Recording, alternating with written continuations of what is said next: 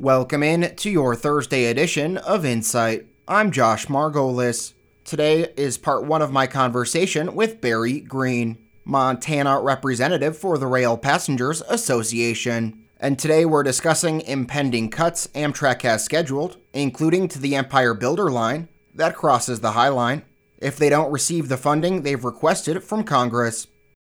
What's coming down the pike here is that beginning in October, Amtrak, if it doesn't receive any additional funding through actions of Congress, is going to do two major items. They'll be cutting back on employee workforce, approximately 2,000 Amtrak employees across the country, and they will also be reducing their long-distance train service frequencies from daily to tri-weekly, which, of course, would affect the Empire Builder through the northern route of the state and, of course, the community of Havre. If, in fact, these tri-weekly operations cutbacks do take place, they're scheduled to take place on Monday, October 19, so that the Empire Builder would only be departing from its endpoints of either Chicago on the east or Seattle or Portland on the west 3 days a week. So you'd only see 3 times when the trains would come through Havre specifically, and the other days there would not be any train service available.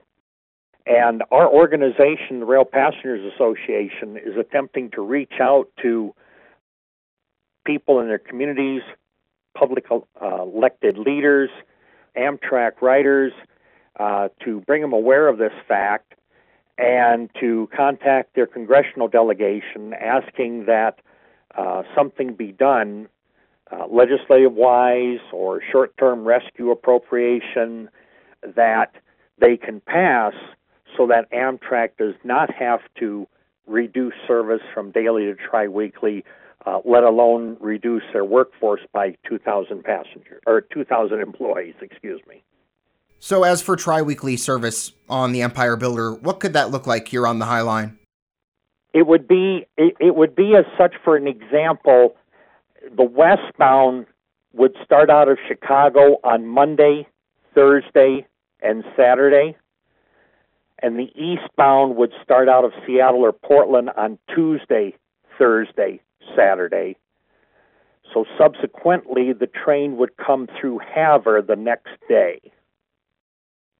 And that does it for your Thursday edition of Insight. Join me tomorrow for part 2 of our conversation. For New Media Broadcasters, I'm Josh Margolis.